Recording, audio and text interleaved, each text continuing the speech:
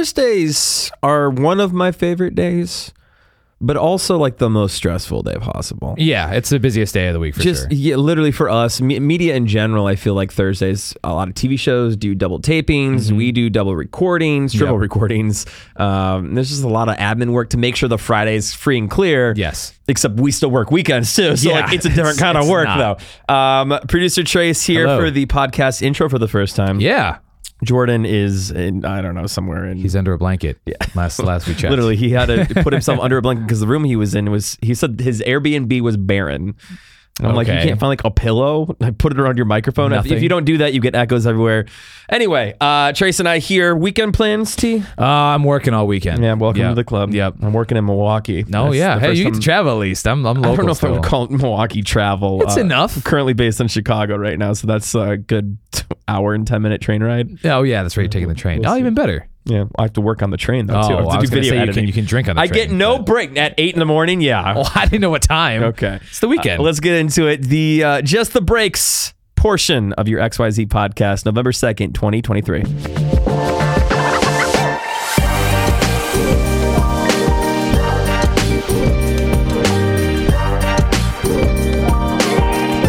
This is a change of pace. XYZ with Eric Zachary. Usually I'm the one on the road having to remote into the studio, but Jordan is currently trapped. Where are you? Do you even know? I'm in the Midwest somewhere right now. I would be able to tell you, but I also have wrapped a blanket around myself for acoustics because I'm a professional. So you're recording your side of the show under a blanket, like under a blanket 1990s Are You Afraid of the Dark? Yeah, and it's getting hot. Oh my gosh, almost Friday. Can you tell? Jordan is remoting in, but Trace will be joining me in the studio shortly. Jordan, can you breathe? Not really. Okay. Let's wrap this up. Get some air. Mean Girls, they're back. I'm such a good mom. I'm impressed. And I'm Karen. We know. Yeah. Lindsay Lohan, Amanda Seyfried, Lacey Chabert, Daniel Franzese, and Rajiv Surendra came together 9 years later after filming the iconic Mean Girls to film Walmart's new campaign supporting the brand's holiday deals. And if you know those names but not the characters' names, that's obviously Katie Heron, Karen Smith, Gretchen Wieners, Kevin Napor, and Damien returning to North Shore High School, where a new crew of It Girls rule the halls. And it touches on everything from Karen's weather reports to the Jingle Bell Rock performance. All in all, a very well done and nostalgic commercial. Fans, however, not happy that Rachel McAdams, better known as Regina George, did not make an appearance. They're saying, wow, she couldn't even pick up the phone, but Missy Elliott did. Yeah, Missy Elliott makes a cameo as the sex ed teacher. I'll put a clip of the video on XYZ content on Instagram if you want to check it out. That was your 60-second ENT Entertainment Report, all brought to you by O'Reilly Auto Parts, your professional parts people. New Dua Lipa, to which I tell Jordan, calm down. Easy, kid. Thank you. Please, yes. Please. I love her. We don't know much. We know it's called Houdini. She put it on her socials yesterday. We know it's coming out next Thursday. The cover art is her licking herself in a mirror. I don't know how to describe it any other way. Again, I'll calm down. Okay. There's a chains emoji, assuming she's making a reference to the famed escapist and musician Harry Houdini. But it's coming out on a Thursday, which I kind of love. Exactly. Like, everybody and their mother makes music now. No shade to musicians, but there's just so much all in one day. Like, spread the wealth. Do it on a Thursday. I like Wednesday releases too, but any other day. A week from today, Dua Lipa's Houdini will be ours. XYZ Throwback, brought to you by State Farm. Like a good neighbor, State Farm is there. Can you figure out what the number one song was on this day, beginning of November of 2019? All right. So I haven't learned or heard any of these songs yet. Jordan sent them over. Okay. So I can kind of play, but I'm going to play more mediary. I'm just going to kind of give hints to both you. Producer Trace playing for you at home, or Mom of Mom's Hot Take playing for you at home. Yeah, she's you want to win with me. She's so confident. She came to win. I came to win. What songs do you think came out in 2019, Mom? Name one. Great start. Okay, here we go. 3 options. Okay. Option A. Ariana Grande. Positions.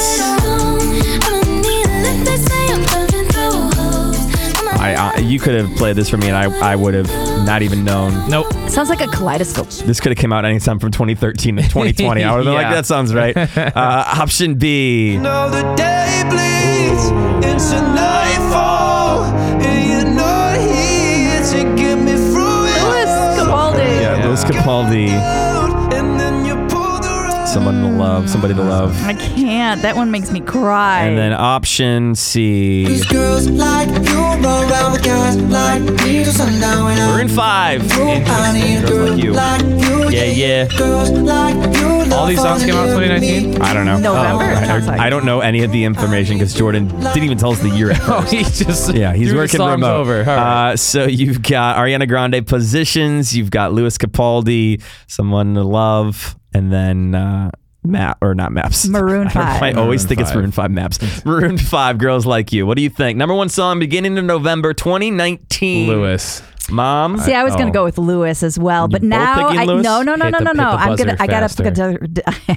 I have to pick a different one. I'm gonna go with Maroon 5 then. Maroon 5. I Oh, don't think it was see, Girls Like You. I I really don't think so. I think that came out. If it's before. Ariana, I'm gonna be real upset. I think I think it might is. be. I think it's Ariana. need somebody. Louis Capaldi. See, and I was gonna go with it. You stole that from Yes. me. Louis Capaldi. Yes. Now, Jordan did send some information about this. He said this song was on the charts for 24 weeks. Wow. Before it hit number one. 24 weeks. This is a long Wow. time What's before a it hit great number song? one. Yeah, Louis Capaldi. Shout out to him.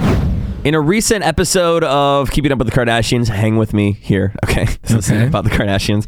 Kim Kardashian said that Northwest, the daughter that she shares with Kanye West, much prefers hanging out with her dad and living with him because she doesn't like the nanny or Manny that she has, the chef, the security, all of that. He simply lives in an apartment. And it's like very modest, right? Yeah, according to her, but like, what's modest? I don't think it's my apartment. I think it's still a Kanye apartment. To what she said, it was like, oh, it's a stripped down apartment. Now, I don't know what stripped down is. The thing that got me was that North apparently was crying, like, why can't you live like this? And the illusions of grandeur, to be able to cry. Because your house is too big. Oh, Exactly. no. Mom, why can't you be poor? Put her in the dorm that I lived in college. Then we'll see if she still wants an apartment. Fair. What's she know about ramen noodles and hot plates?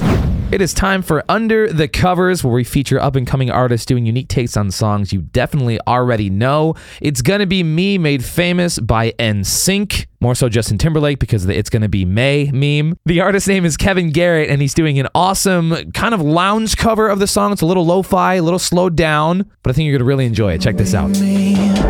All that I do is not enough for you.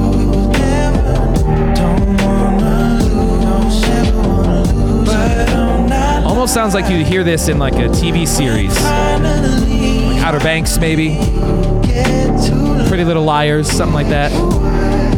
it's gonna be every little thing I do. Said you walk into a nice club, For you, she's find a booth. This song's kind of playing low in the background.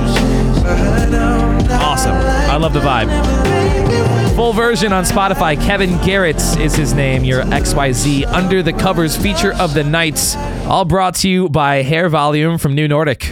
It's not uncommon for singers and songwriters to get sued for their work, especially when it becomes super popular. It is uncommon to get sued for the same song multiple times by the same person. Mariah Carey, All I Want for Christmas Is You. You're probably already seen it everywhere. Too early. But Way too early. This guy, Vince Vance, Yes. is suing her, claiming that he wrote a song also titled All I Want for Christmas Is You before her, a year Yes. before. Yeah, he recorded it in 1989, but it didn't become popular until 1993, 1 year before Mariah released her version Got it. Okay. of All I Want for Christmas. Yeah. And he lost this case last year. Yes, but And now he's got a new attorney. He's got a new attorney, and her co-writer on the song, Mariah's co-writer, Yeah. says that Mariah's been changing the story story of how behind it. she wrote the song. Well, because he wrote half of it, and then she's been like slowly stripping away credit from yeah, him too. basically saying, "Oh, I wrote this when I was a kid on my Casio keyboard." All they want for Christmas is money. That's it. Me too, man. Get in Yes, line. I All right, I'm can't. not going to sue someone for it. More About Nothing, brought to you by Hair Volume by New Nordic. A quick trip down educational lane. I'm really not selling this when I say stuff like that, am I? Don't worry, I got you. Yeah, Snapple facts, fun facts, things that we didn't know that should be common knowledge, but they're just not because maybe they were lost in time. And today, that is the history of lobster. Jordan, take it away. Okay, so we're taking it back to the American colonial era. Lobster back then was literal garbage meat. They used to serve this. It was bottom of the barrel to indentured servants, prisoners, poor families that couldn't afford anything else. Why? So because there was such an abundance of it, it was essentially like the rats of the beach. Like lobster was just, there was so much of it. They had it all the time and nobody liked it because it wasn't all that appealing. Like I said, they thought it was garbage because it was just the easiest thing to catch. To put all that in perspective, a can or a pound of Boston baked beans went for 53 cents. Yeah. A pound of lobster went for 11 cents. That's how much people did not care. A Kentucky politician, John Rowan, once said, quote, "Lobster shells about the house are looked upon as signs of poverty and degradation." Wow. I'm guessing trash cans also weren't invented yet because people would eat lobster shells and then just leave the shells everywhere. A group of indentured servants in Massachusetts during the 19th century once sued their owners for feeding them too much lobster, and they won the lawsuit, saying they could only be fed lobster at most 3 times a week. Bro, if lobsters were 11 cents, I would be eating lobster 7 days a week. I would turn into a crustacean if that were the case. That's the great name for you on the radio. This is producer Crustacean, by the way. No, never that. But wait, okay, hang on. I have some follow-up questions. Yeah. I assume it wasn't being served like how it is now. No. So this is what happened at the end of the 19th century when the railroad explosion took place. Everybody was traveling across America and they needed food that they could have a lot of and that would not necessarily last a while, but at least made it the duration of the trip. Right. So then lobsters served a purpose and it was super cheap and they, like I said, they had it all the time. So they knew they were never going to run out of it. But as being on train cars and using railroads primarily became a sign of status and wealth, that's what boosted up lobster becoming such a wealthy delicacy. It wasn't being served with butter and caviar and champagne. No, not at all. That wasn't until people, movie stars were taking the trains, business magnates were taking trains, oil people were doing all that stuff. That's when, the butter and the seasoning, all that came out, just lobster tails exclusively. When I think of rich people and rich movie stars in the 50s, butter, man, that's what comes to mind. Not just butter, melted butter. Marilyn Melted Butter Monroe. No, it was actually Sticky Fingers for all that butter she was just diving into. As we go off the rails, we always do. XYZ with Eric Zachary. More About Nothing, brought to you by Hair Volume by New Nordic. Thanks, Jordan. I just want to preface this, which I didn't think I would have to ever, that if you're a performer, you don't deserve anyone to throw anything on stage towards you, but you also certainly shouldn't be throwing your underwear into the crowd, which is what Lil' Kim did at the One Music Festival in Atlanta. She suffered what they're calling a wardrobe malfunction. She apparently was wearing her thong outside of her tights, and they were slipping down, so rather than pull them back up, because that's too obvious, she just took them off and said, how about this? Whipped them into the crowd. Yeah. Now, in the moment, probably felt cool. If I got hit by anyone's panties, no shade to Lil' Kim, anyone threw their panties and hit me in the face, immediately I'd be like, Eric! I would be freaking out. Twitter going crazy, someone just immediately got gonorrhea to the face. Oh, damn. Oh, man, we're not going to go down that rabbit hole. But yeah, just don't do it. Seems like a weird choice. It's XYZ. On Thursdays, we throw it back a little bit. We played XYZ Throwback earlier, but we also like to just throw a song out there to be your anthem for the night. And Jordan being our music director and playlister on the show, what is today's XYZ Throwback? Now, I'm on the road, and for acoustics, I've been under a blanket in the car the entire time, and I am sweating doing my job. I'm sure some people sweat at their jobs. I typically don't at mine. Yeah. Today's throwback of the week is Nelly, Hot in Here. It's getting hot in here, so take off all your clothes. I am getting so hot. Let me be the first to tell you, Jordan, thank you for being brave. Thank you. And holding us down. I do what I can. Under the blanket. If you were to win the lottery and you have the option of the monthly payments for the rest of your life or one singular but ultimately less balloon payment, what are you taking, Jordan? I think I'm taking the one-time payment. Yeah. I mean, obviously it comes down to the numbers, but I don't know. I don't trust any government agency of any kind, including the lottery, which our state ran, to pay me for the rest of my life. And putting that aside, like the balloon payment, you could invest. You can do something with that. But I guess this woman, 39-year-old Shayla Coughlin in Michigan, just won the Lucky for Life lottery, and she went with the $25K a year. So as opposed to how much for a single payment? $390,000. No, get out of here. If it was like 100, that would be a little different. But she's betting that, okay, even if you do the quick math, she lives for another 40 years on average, 80, right? Yep. That's a huge risk because anything could happen between now and then, 40 years, right? Where you could get just under $400,000 right now and figure out a way to take half of that, live your best life, and then the other half and invest it or buy something with it. Exactly. Get out of here. Sorry, Shayla. Wrong choice.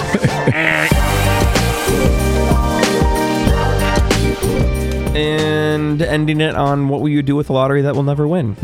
Tris, we didn't get your input on that one. We recorded that before you got to the studio, so yeah, I think I agree with you. It depends on like what the payment is. But I don't really see a world where I would take the monthly payment unless it was a substantial, or not monthly, yearly payment. Excuse me. Yearly. Okay, Yeah. I thought it was monthly. No, if it was monthly, if 25 grand a month, that would be different. That would no, be very 25 grand a year, which I'm not saying that's not.